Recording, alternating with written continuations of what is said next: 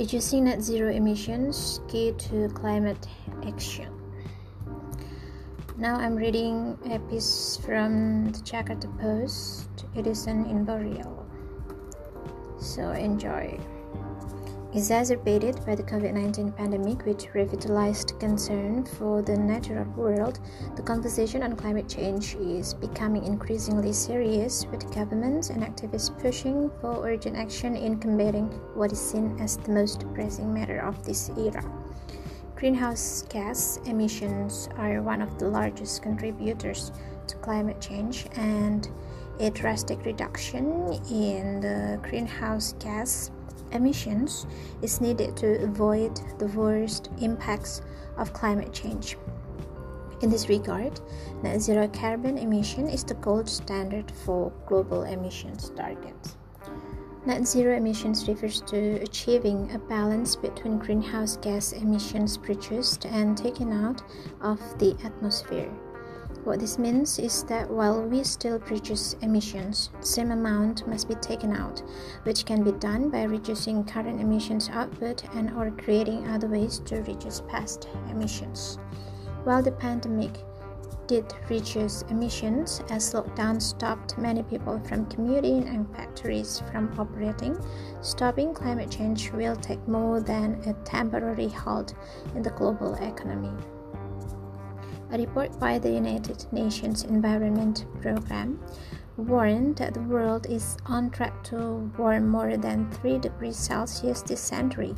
It found that GHG emissions have grown an average of 1.4% per year since 2010 and anticipates 2020 emissions to drop by 7% from levels recorded in 2019 due to the COVID pandemic.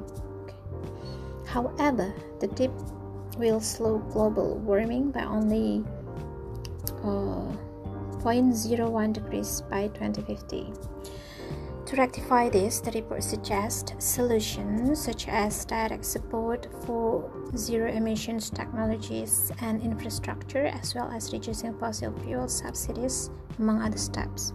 Though seemingly drastic for some, these measures can reduce 2030 emissions by up to 25% from pre-COVID-19 predictions, significantly increasing by the possibility of limiting warming to below 2 degrees above pre-industrial levels.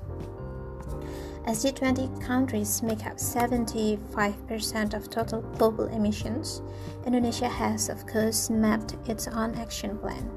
National Development Planning Minister Suharto Monoarfa went on record at the 2021 Indonesia Net Zero Summit to say that 99% of disasters in 2020 were categorized as hydrometeorological disasters, showing the significance of climate change.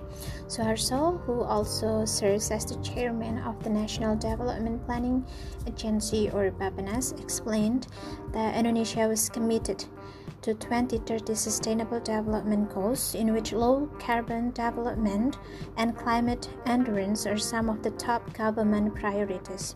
Bappenas has prepared 4 scenarios of when Indonesia would reach net zero, namely 2055, 2050, 2060, and 2070.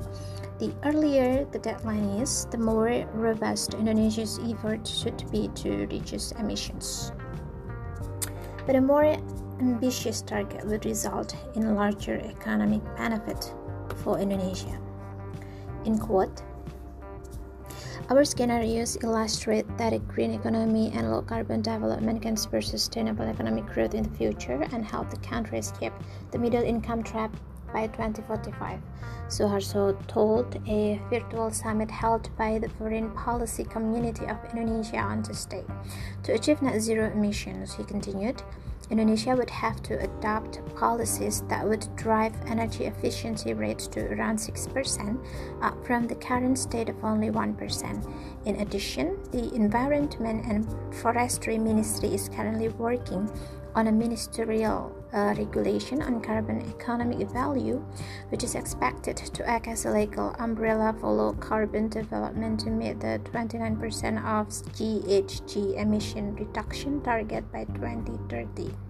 The presidential regulation will cover a number of carbon economic value related aspects, including carbon offset and rate, result-based payments, and carbon taxes, along with supervisory and countermeasures and certification.